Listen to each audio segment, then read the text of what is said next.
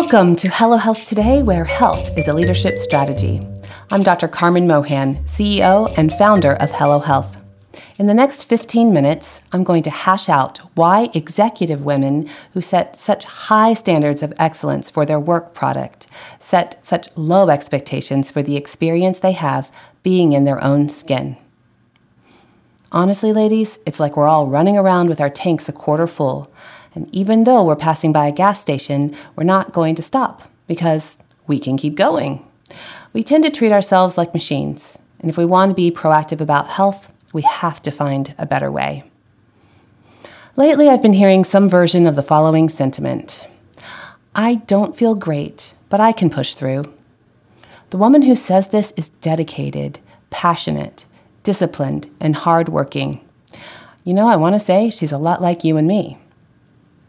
The woman who says this may be theoretically opposed to sacrificing her health for success at work, but in practice, this is exactly what she's doing. Now let me ask you this. Do you think of yourself as healthy? Chances are, if you haven't needed a doctor lately, you probably do.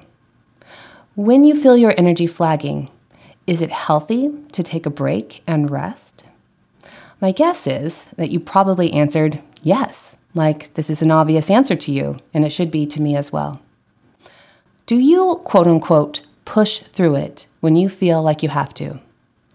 Probably so, because you have competing values, and some things are worth making this particular trade-off. But maybe the calculations we're using aren't assessing the trade-off correctly. We tend to trade off sleep, rest, and recovery.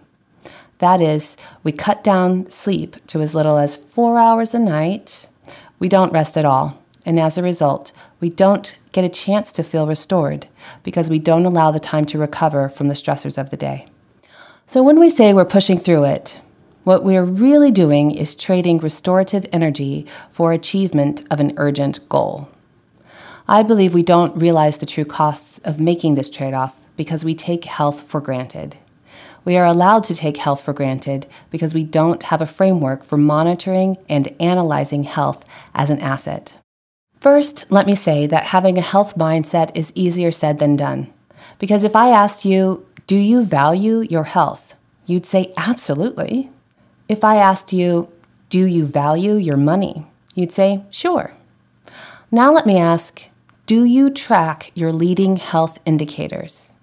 Maybe you'd say, I listened to episode 3 and I downloaded those health journal pages and I started tracking. Or maybe not. Well, do you track your money? I bet in some way, shape, or form you do, because money is an asset.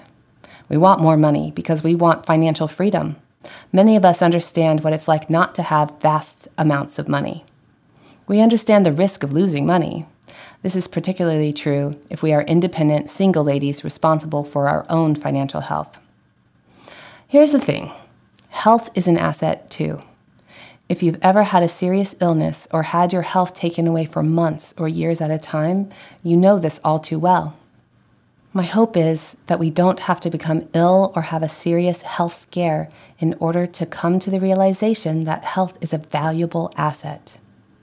I have never heard of an asset that wasn't regularly tracked and analyzed to protect it or even better, help it grow. To do this, we need a framework for thinking about the spectrum of health and illness. We need a framework that can help us develop the right mindset for health. Warning, developing a health mindset means you might actually rest when you feel unwell. You might take a sick day and stay home from work. You might never push through it again. While health is a deeply personal topic, to gain clarity on our personal situation, it is useful to review data that applies to all women and accept it as valid for us personally. A large body of evidence suggests there is a minimum healthy living requirement across 6 categories, and these are sleep, aerobic exercise, strength training, a good diet, movement, and good relationships. Let's get more specific. To be considered healthy, this is the minimum you must do. Number 1, get 7 hours of uninterrupted sleep nightly. Bonus points if you go to bed at the same time every evening and wake up at the same time every morning, whether it's the weekend or not. Number 2, get enough aerobic exercise through walking, running, swimming, or cycling. The time required is about 150 minutes weekly, so you don't have to do it every day, but you do need to put in the total time broken up in some kind of way during the week.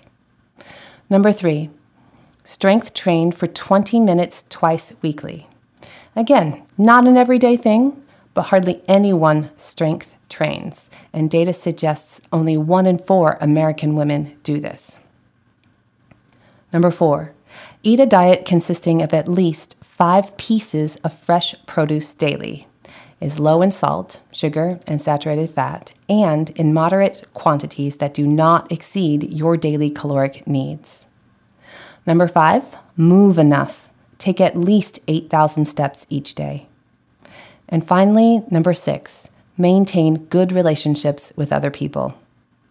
Every woman who wants career stamina needs to achieve the minimum health standard.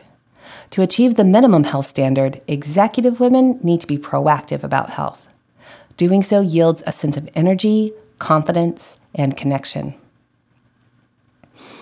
In the Hello Health system, proactive health is the intentional use of a time rubric that meets health standards in all 6 categories. Let's get super practical about this. How much time is actually required to meet the standard?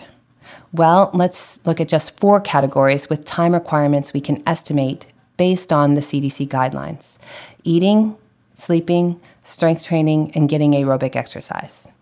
Since we don't have to strength train or exercise every single day in order to be healthy, let's focus on eating and sleeping.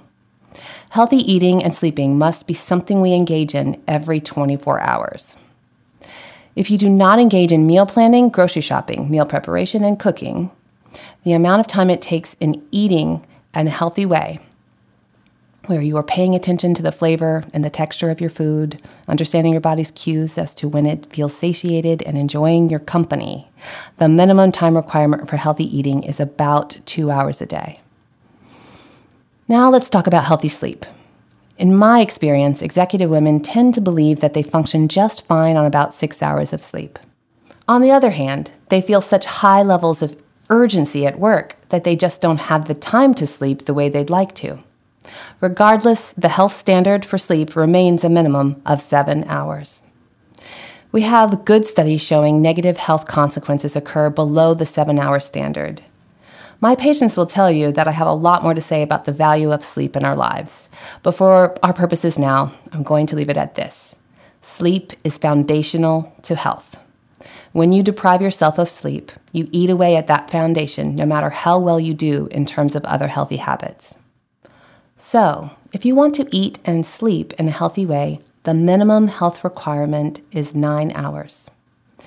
On 2 days of the week, you need to strength train in a way that uses all 7 major muscle groups. This takes at least 20 minutes on these days, not including getting into workout gear, going to a gym, or taking a shower afterward. So that means you'd be using body resistance exercise at home or in your hotel room to get the right amount in. Now we're up to about 9.5 hours on 2 days a week. Give me a little leeway on the math. With exercise, if we choose walking, 30 minutes to an hour is required on 4 days a week. So on any day, healthy living requires at least 9 hours. On a day when we decide to meet all 4 requirements, it can take up to 13 hours minimum. Practically speaking, if you want to meet the minimum health standard, you'll have to limit your workday to between 10 and 15 hours. That includes the commute and any work or emailing you're doing at home after 9 p.m. If you tend to volunteer in the community for nonprofits and etc., you still need to rein in paid and unpaid productive time to 10 to 15 hours daily. Is this unreasonable?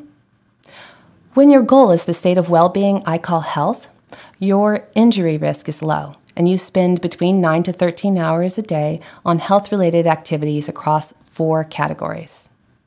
Let's do a thought experiment. I love thought experiments. When considering health goals, very few people tell me that their goal is to be in a state called illness. In the Hello Health system, Between the state of illness and the state of health, there's a state we call pre-illness. This is where many women find themselves without realizing it. In the state of pre-illness, injury risk accrues because we eat unintentionally and in an irregular way. We sleep if it's convenient and if it's possible, which means that's often less than 7 hours. We are unlikely to strength train, and our exercise habit varies. When we step back to look at it, we are not sure how much time we are spending in physical self-renewal required to protect a healthy body. If this message is resonating with you, take heart. There are a couple of things you can do right now to stop being pre-ill. First, start a health journal. If you haven't already, you can download health journal pages free of charge from our website at www.hellohealthtoday.com/health journal. Start tracking. As soon as you start tracking, you've taken the first step toward treating health as an asset, because relying on real data helps us be more intentional in real time about healthy living. Next, decide now that you will catch yourself when you are in fact, quote unquote, pushing through it by shirking on sleep in particular. Sleep is the foundation of health. Once you start obtaining restorative sleep, you will begin raising the bar on how you expect to feel in your own skin. I hope you feel clear-minded, energetic, and full of purpose at work. If you haven't already, subscribe to our podcast so we can help remind you to treat your personal health as the asset it truly is. Until next time, rise on.